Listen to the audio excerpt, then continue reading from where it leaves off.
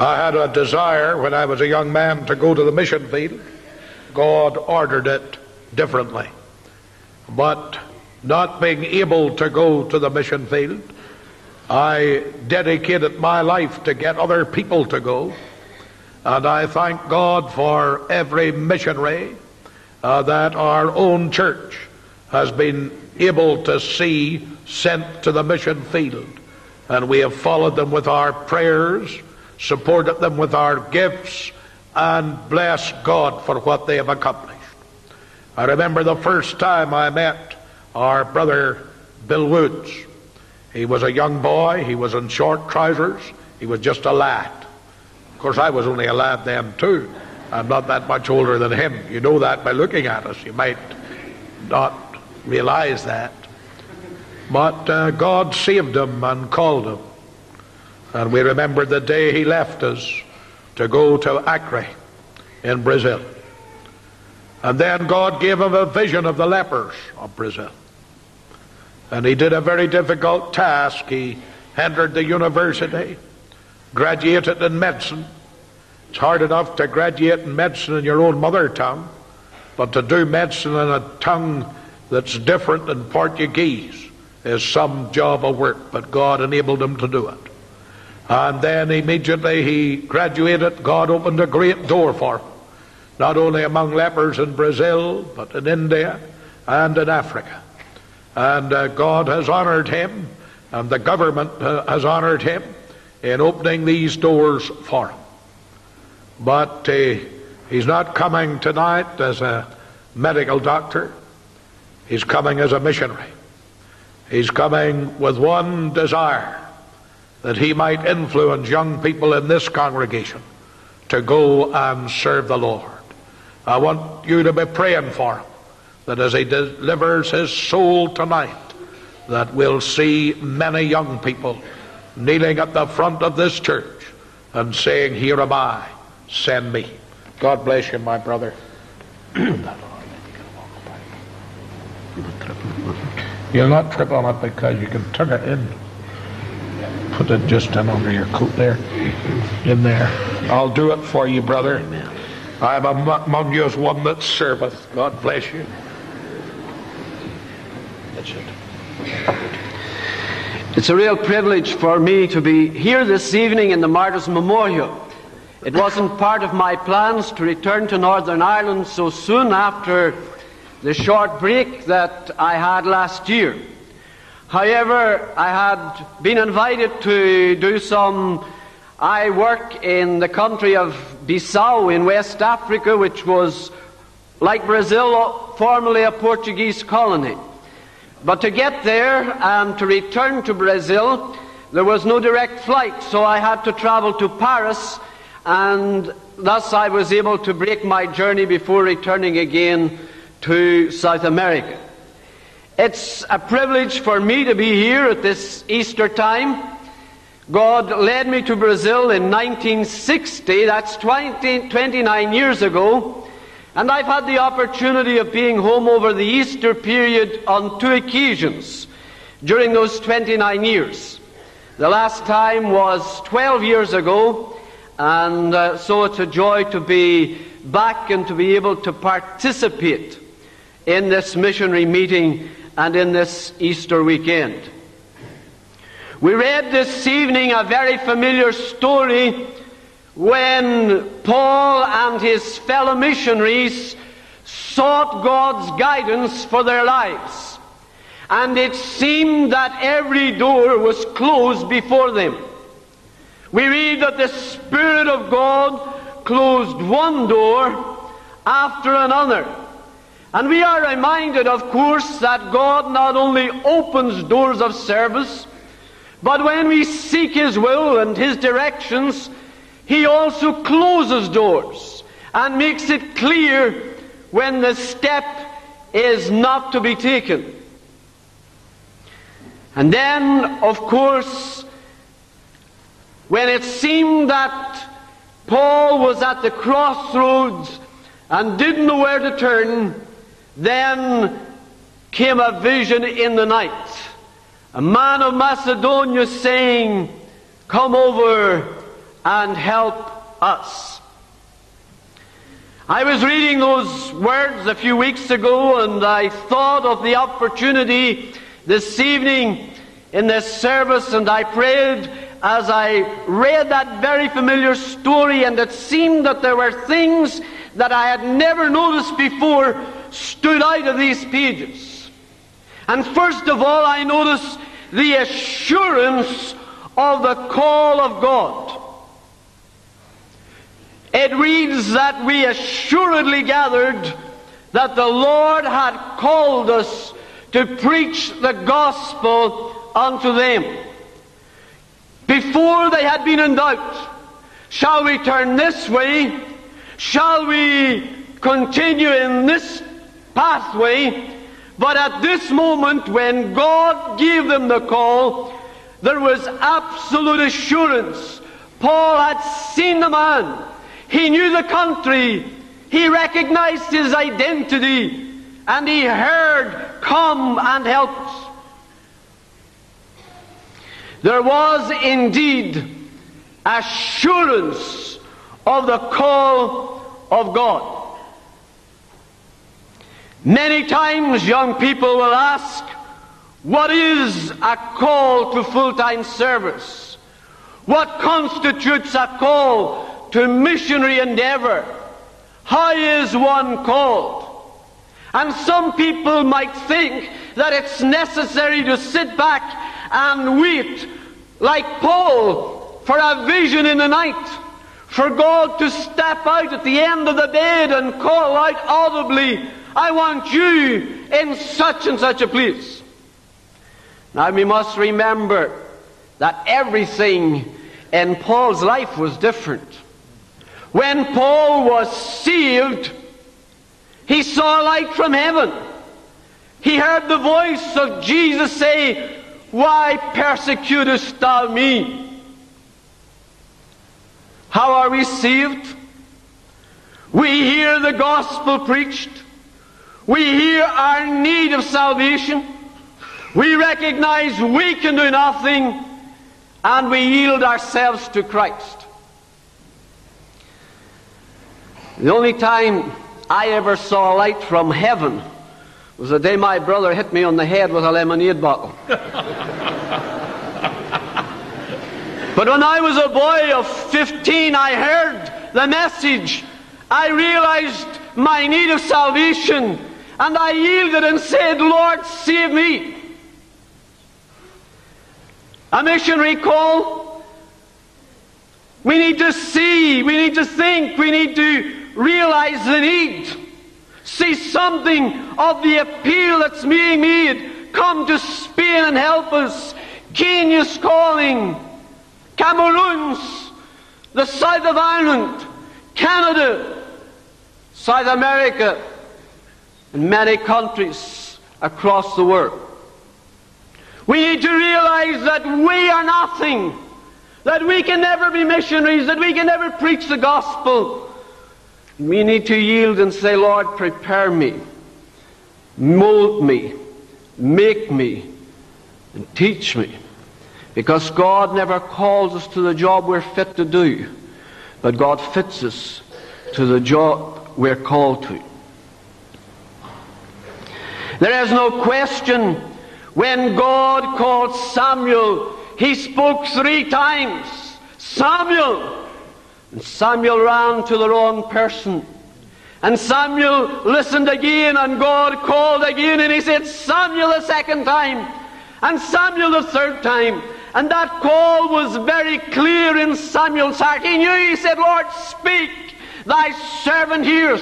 The call was clear in Samuel's heart. When Moses rose up from the burning bush, he knew that God had called him without a shadow of doubt to return to Egypt and to lead out the people of God. When God called Gideon, He even given the opportunity to put out the fleece, but God confirmed in his heart that he was called. And my friends this evening, young people this evening, God needs to confirm in your heart the call of God. Amen. I was just a young Christian, saved a few months, and I attended the first missionary meeting I believe I'd ever been at. It was in the old church. It was a Christmas Sunday. Miss Molly Harvey from the Acre Gospel Mission was speaking. And it was a very touching meeting. A meeting you'll never forget. I've never forgotten many of the things that Molly said that day. I can still remember. But you know, it was one of those unusual meetings that you could never forget. Well, how could you? You see, the offering was being taken up, and Miss Harvey had made a very touching appeal, and many people were drying their eyes, and Dr. Paisley looked over the pulpit, and he didn't like the offering that was going round, so he stood up and he said, "Will you all quit your blubbing and dig a bit deeper?" So how could you forget a meeting like that? But you know, I heard the need of Brazil at that meeting, and I resolved that I would go away and pray for Miss Harvey and perhaps help some way the work out there in Brazil. But it was a few months later, at another missionary meeting in the same church, when Mrs. Jessie Eads was speaking, and God that evening put His hand in my life, and I was sure, and I knew that night that God was speaking to me, just as I knew the night that I was saved, that God was calling me into full-time service. Young people this evening, make sure in your heart, is God calling you to Canada, to the Cameroons, to Crosscar, to Coleraine, to the Craigie Road, or wherever He's calling you?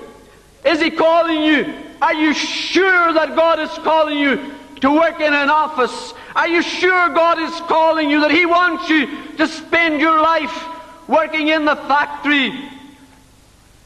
Or is He calling you to full-time service? I'm glad today that I went to Brazil with that assurance that God had called me. Amen. Many times there have been dark moments.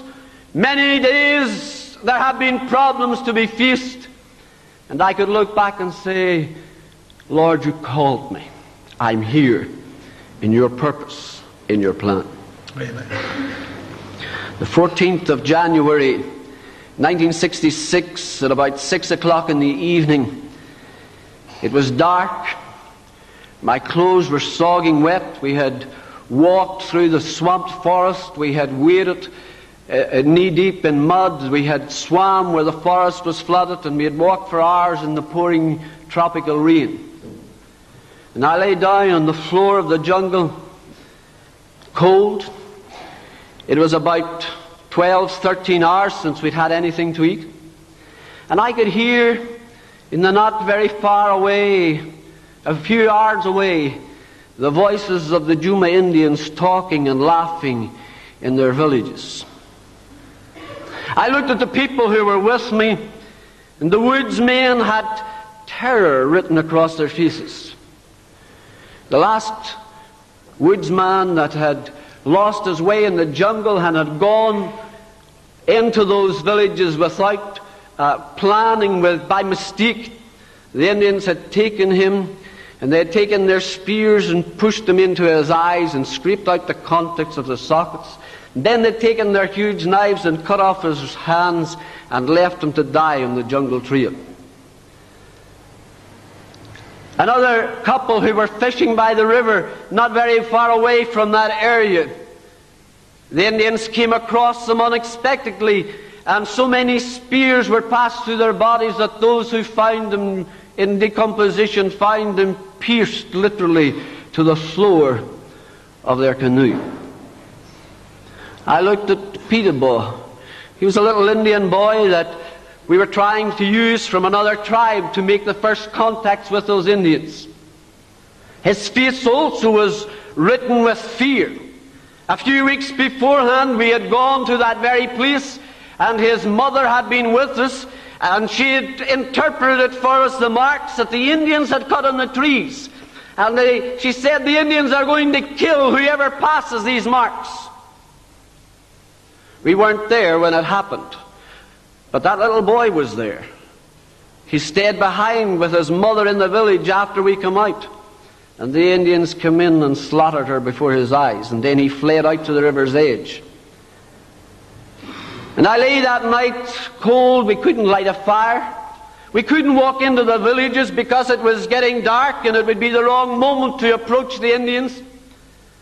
And we wondered as we lay there in the long hours of the night and the mosquitoes chewing us, what would hold the next dawn? Would we all be alive the next day by 6 or 7 o'clock in the morning? What would take place? You know, I thought to myself, what am I doing here? How did I get here? What's this all about?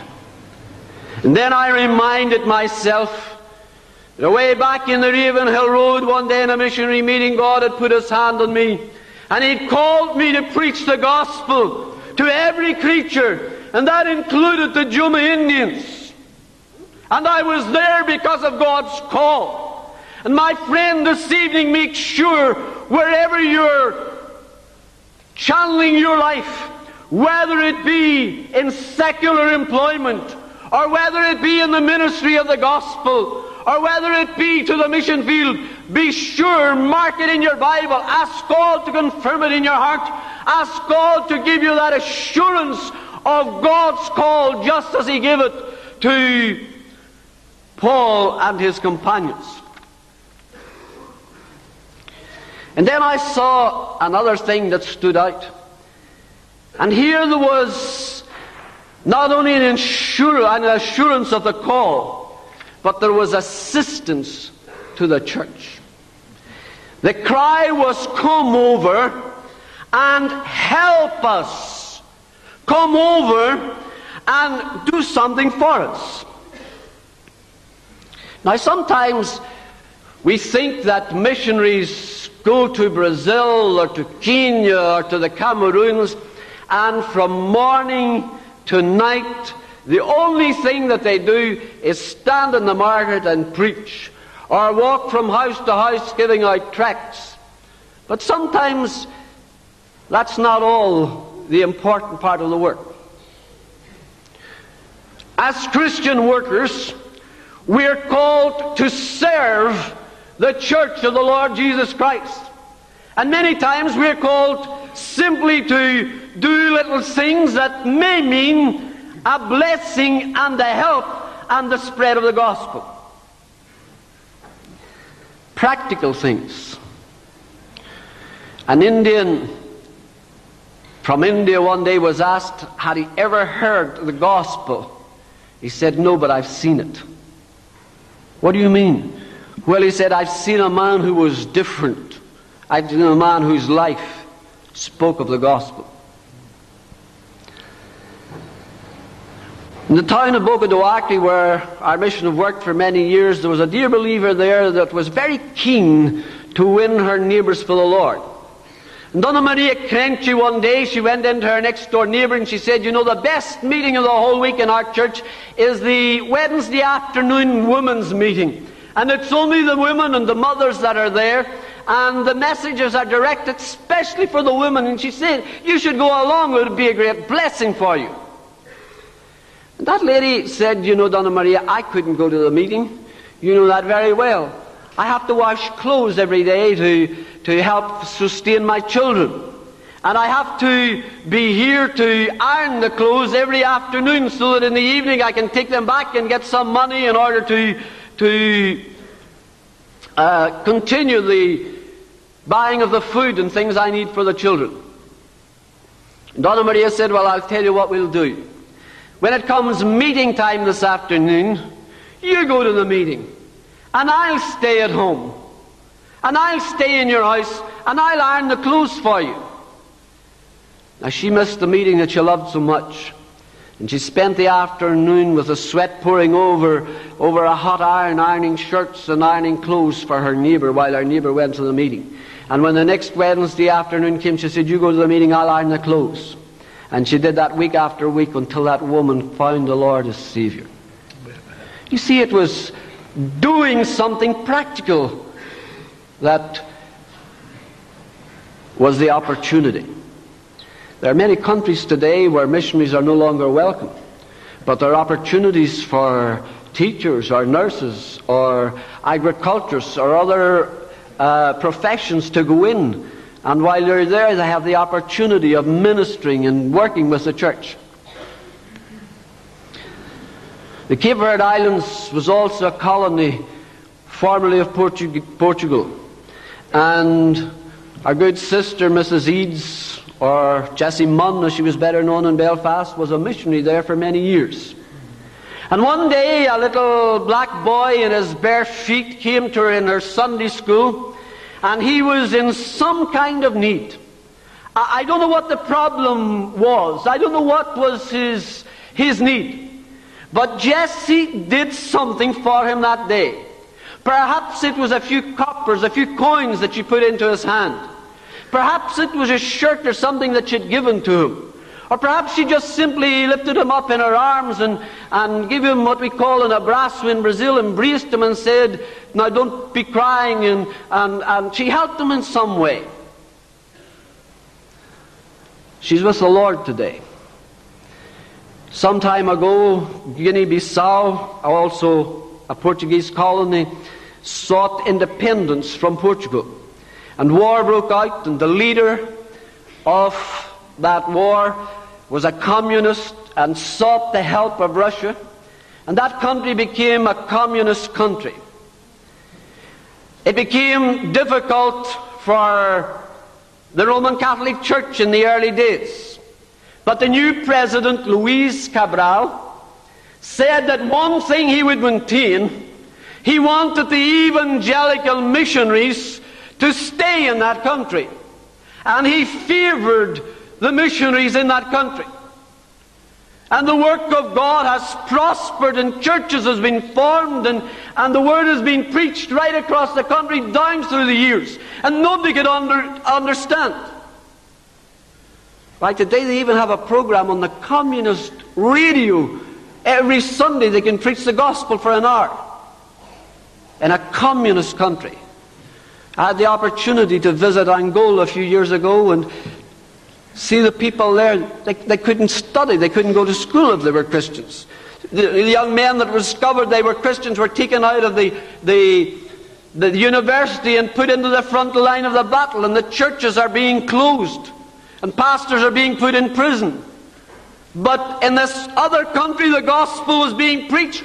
Why was the difference? One day somebody get near enough to the president and asked him, "Why do you favor the evangelical missionaries?"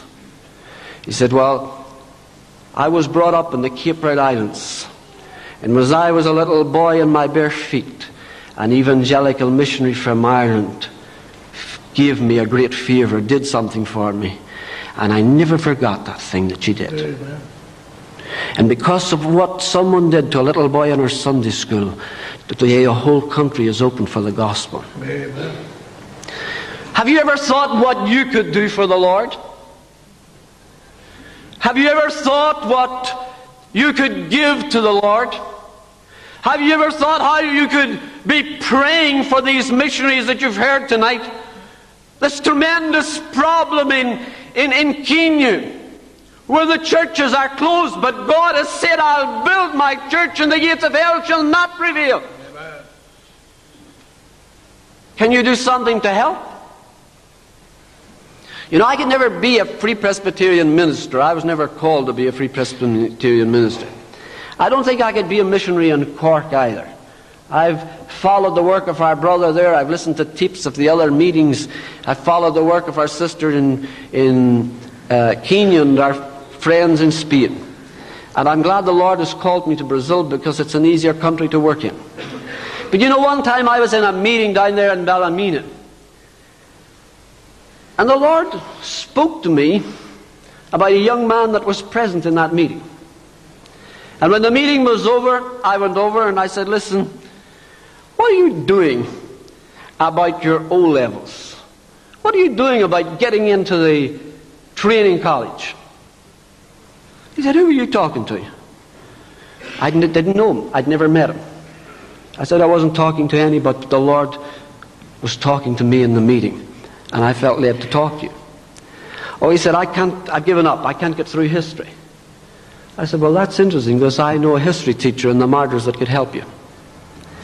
And we got him in touch with Mr. Innes, and they studied and worked and coached. And then one day he told me, yes, I've got through my history exams, and now I can go to the Whitefield College of the Bible. He said, how am I going to go there? I'm not going to be able to work. I'm not going to be able to keep on my job. And, you know, the fees are £1,000 a year. I was just getting ready to go back to Brazil. He said, you've got to tell me what to do. He says, after all, you've got me into this. And I said, well, brother, I'm going to give you £100 every year towards your fees. I'm going to ask the Lord for £100 every year towards your fees. And I'm going to ask for 9 other people to give £100 every year. And away out there in the headwaters of the Amazon, away out there in the Acre, every year I prayed, Lord, send me that £100 that's coming near fee time. And he never failed. Amen. And I said, Lord, don't let him fail his exams, because I want him through as quick as possible. I don't want him repeating any years. It's a selfish prayer. I couldn't be a Free Presbyterian missionary, but I could pray and I could give. Have you thought of these young people that are training for full-time service?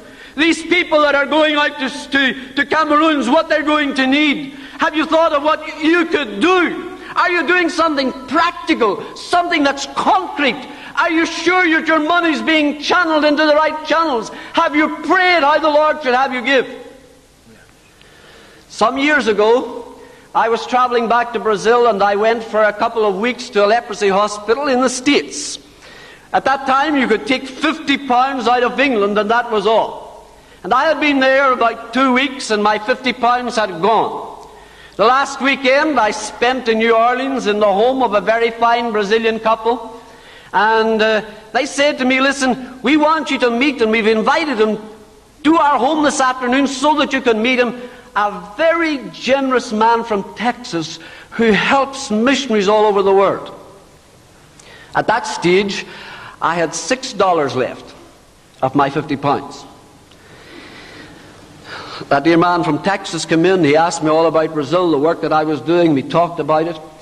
The Brazilian couple had no money to put in their car, to put gasoline in their car to take me to the airport the next morning. And so they asked the Texan, would he drive me out? And while we were driving out, he said, you know, last year I gave $23,000 to missionary work. And he said, the Lord has put it on my heart to help you. And I said, amen, Lord, that's $6. If I've excess baggage to pay at the airport, I won't even be able to pay it because I've got $6. And then the Texan turned to me and he said, you see that big parcel in the back seat? Well, that's 36 brand new beautiful books in English on Baptist missions in Brazil, with colored pictures. I think they were $10 each. And he said, I bought them as a present for you.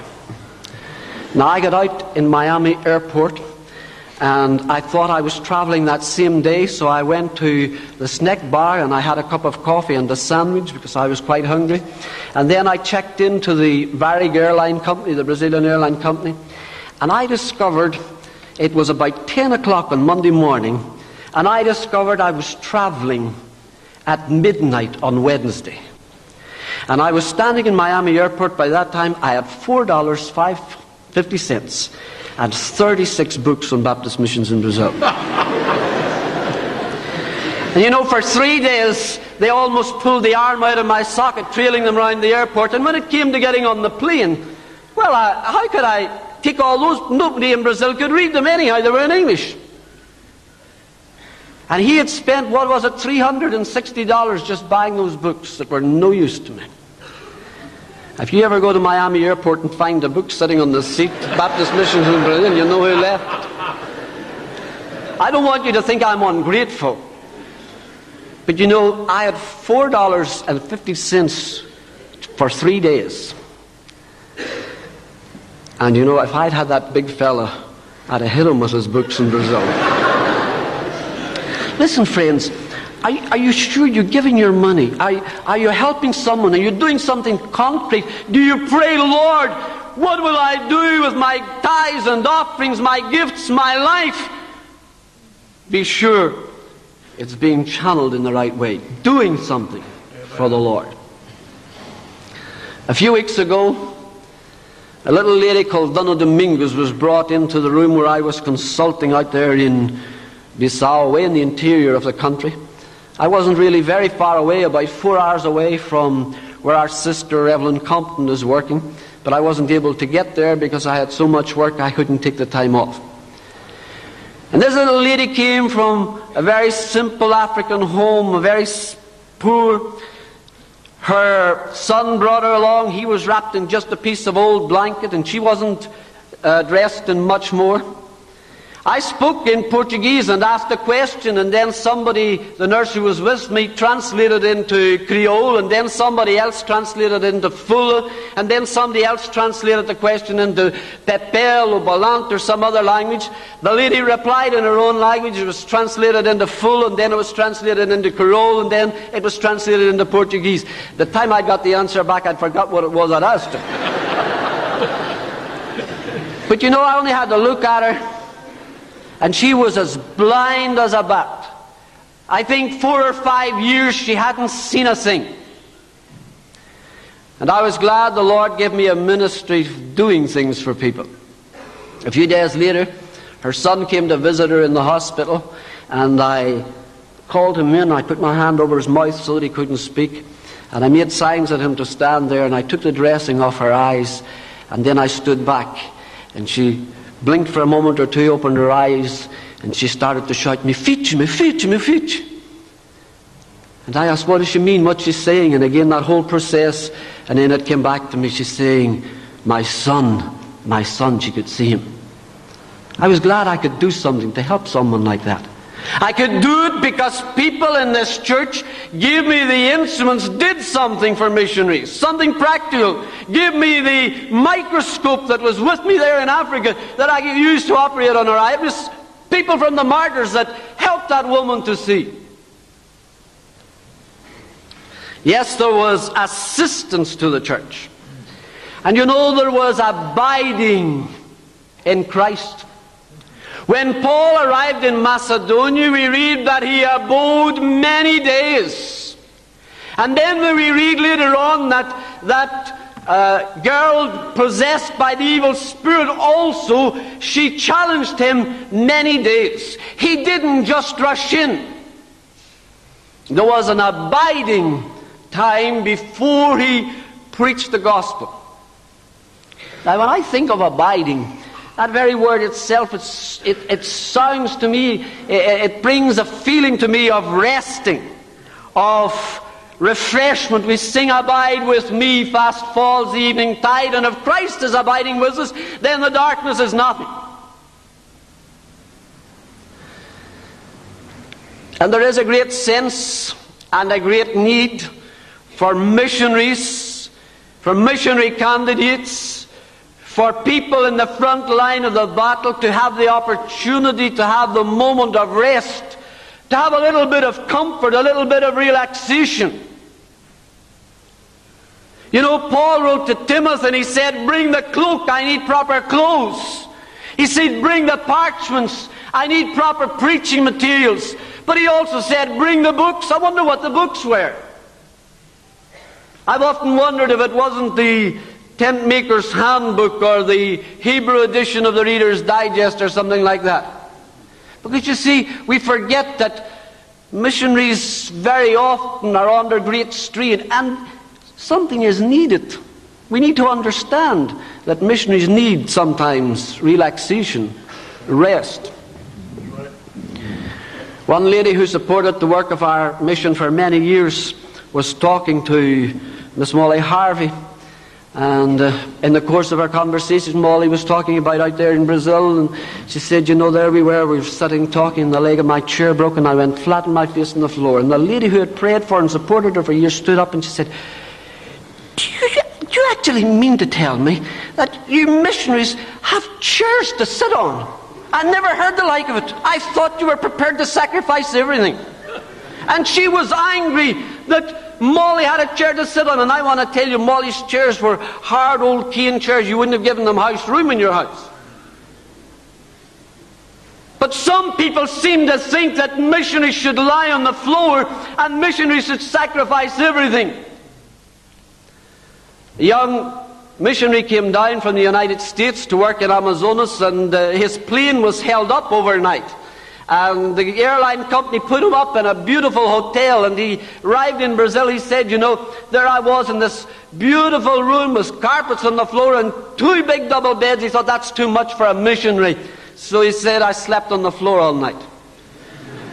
Well, I looked at him and said, you old fool, if it had been me, I'd have slept on one bed for a couple of hours and then moved into the other.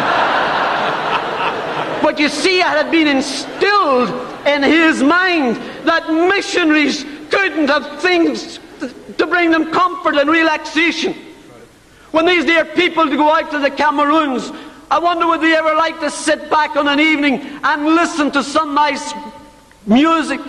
Would they have the opportunity? I wonder when the mosquitoes are biting around their legs and they're trying to write a letter or trying to study the language, if they had a fan blowing on their legs, it might blow them off a little bit. I wonder when they've had a tired and a frustrating day, if they had something to read that would turn their minds off the circumstances and turn their minds off the happenings of that day. Yes, there was abiding, there was resting. But there was not only abiding in that sense. They waited and waited until the right minute came, and then they led one woman to the Lord.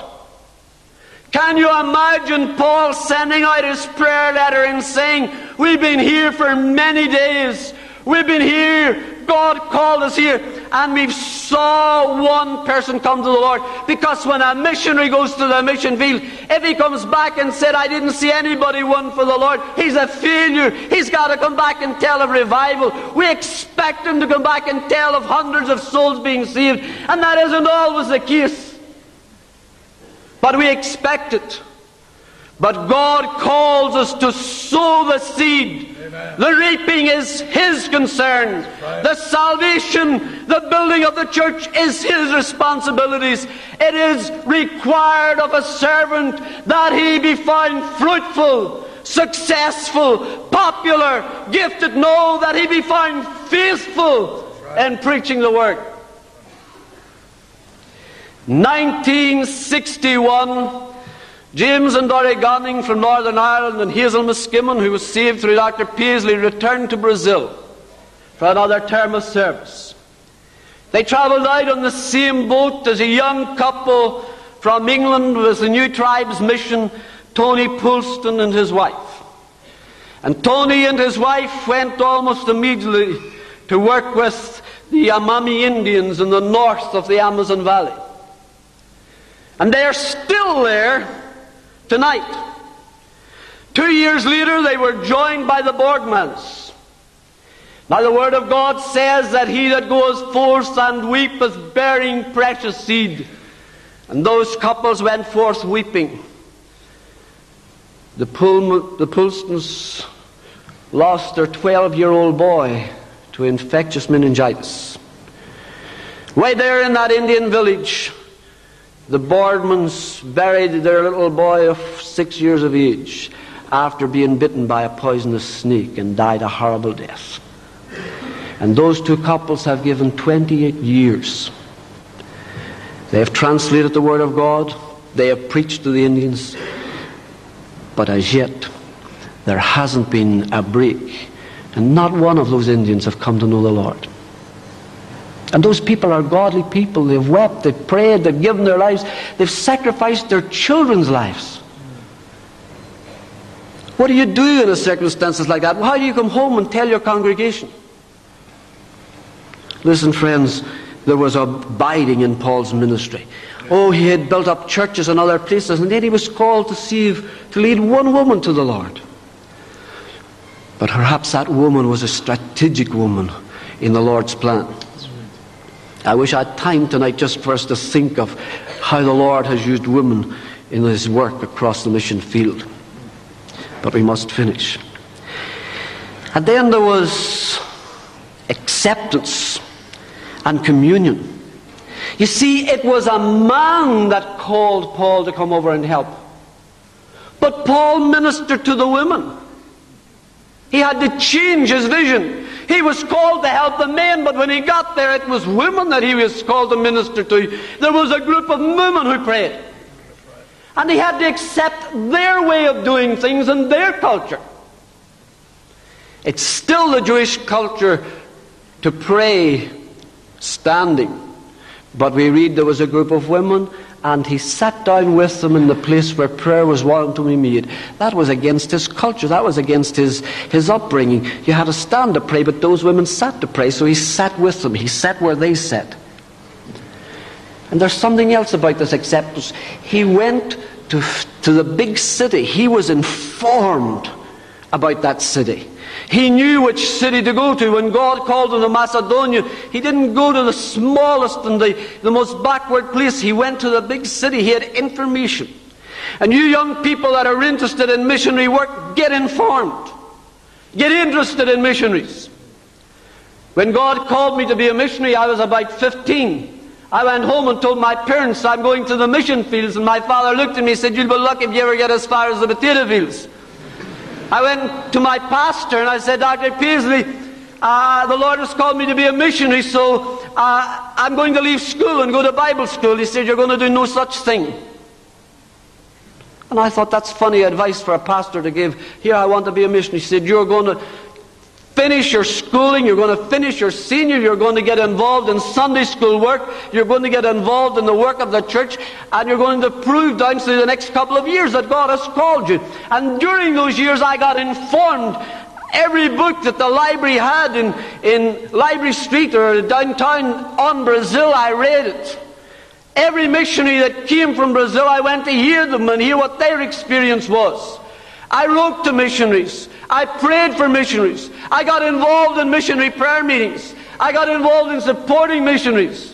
And young people, you need to be informed. There needs to be that acceptance, preparation to step into a different culture and a different way of life.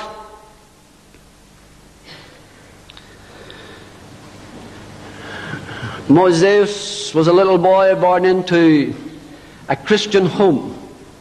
He didn't have much else in life as a start because he was born with a congenital heart disease and needed surgery. His parents lived in a village called Kumaru out there in West Africa in Guinea-Bissau. And they had one great thing in their lives: they loved the Lord as Savior. But both mother and father were terribly deformed by leprosy. They had no means in that country. There's no means of doing cardiac surgery. And with great care they brought up their little boy, and they brought him to church, and they brought him up in the fear and the nurture of the Lord, taking great care with respect to his condition, praying always that one day the door would open for him to travel to Portugal, the nearest place where he could have the surgery that he needed. He was 17 a few weeks ago. The plans had already become made. He was to travel to Portugal on Thursday. His passport had been obtained. People had worked, people had prayed, and the government of his country, the Ministry of Health, had agreed to pay his passage money to Portugal. What was going to happen to him when he got there would be another story. He didn't have shoes, but his brother worked downtown, and he said, "I'll give you my shoes and I can go to work in my flip-flops." His sister had been to the Bijigo Island. She said, "I've got a suitcase, I'll give it to him." Somebody would give him a shirt, and somebody else might get together a few notes of their money to give to him. And everything was arranged that Moses would travel. But on Sunday he went down with fever. He was due to travel on Thursday. He was rushed to the emergency hospital between inverted commas in that city. He lay on a stretcher for a couple of hours. The doctor on duty was too busy or wasn't interested, and he died unattended. I went into that home on Monday afternoon. I looked round. The floor was the dirt floor, the walls were mud, the roof was just a little bit of thatched roof, is that what you call it? Palio, we call it thatched roof. The parents were sitting there in their deformity and their disease and their poverty. The body was lying wrapped up in some sheets and blankets. There was no wood available nowhere to make a coffin. So he would be buried just wrapped up in those blankets. They were from the Belanta tribe, and it was their custom to bury right there in the living room. But because they were Christians, he was going to be buried outside the house. And that was a tremendous testimony in that area, that he wasn't going to be buried inside the home. Now, when I went into that home, what could I tell those people? What could I say to them as I looked at them in their tragedy, in their sorrow, in their poverty, in their deformity? I could only take that twisted hand in mine of that broken-hearted mother and hold it to my face. I could only put my arm around that father and tell him I was sorry that his son had gone. But I want to tell you, friends, I rejoiced at the same time. I was thrilled to find a family that away there in the heart of Africa, in the heart of Guinea-Bissau, that in the midst of their tragedy and their sorrow could turn to me and say, but our son is with Christ. He's with the Lord. Oh, they were sealed by God's grace. I could sit with them in communion. I went to their church the next evening. I went to their church the next Sunday evening. They sang in Portuguese for me. Although their meetings were all in Belanta, they sang, doesn't matter what church you belong to.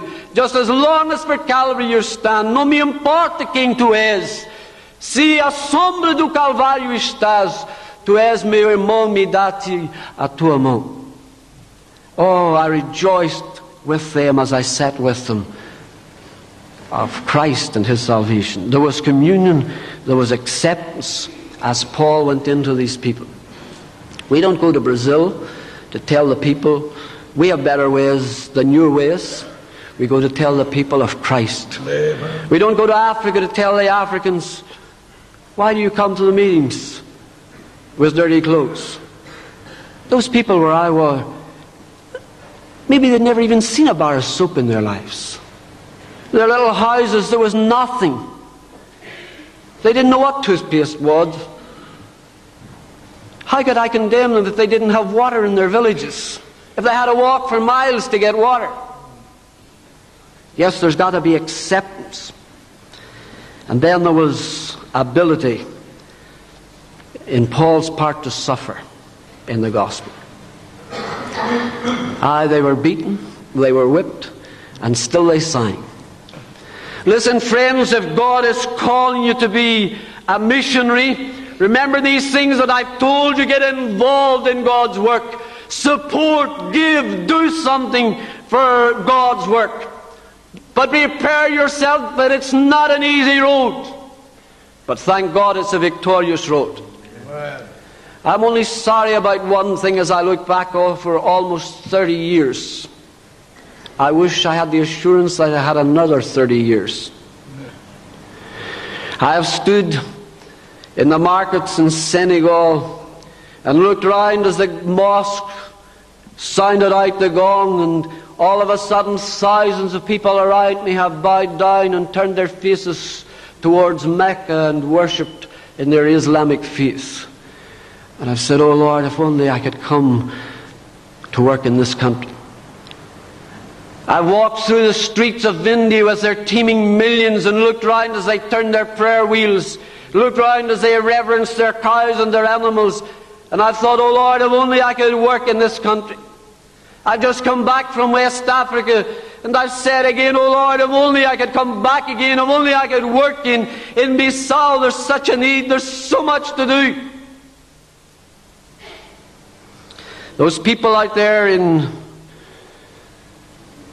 Bissau, I believe they'll probably do the same thing in Liberia, where David and Maud worked for many years. The Belanta tribes people, they're nomads, they move about from one place to another. And when their children are about 2 years old, they take a sharp knife and they cut two dark, deep marks on each side of the face. And then as those marks begin to heal, they sort of push them apart, and they make sure that they leave 2 wide scars down each side of the face. And no matter where that child goes, he's identified. Everybody knows immediately he's Belanta. When they walked into my consulting room, I didn't need anybody to translate or tell me where he was from. I knew immediately he's Belanta. He's got the marks. May God tonight cut deeply into your life. May there be a mark, young people, on your lives tonight that will, throughout the rest of your lives, mark the calling of God. May you hear from Africa, from South America, from India, from South Ireland, from Germany, from Spain, from Portugal, God's call, come and help. And may you say, yes, Lord, here am I, send me.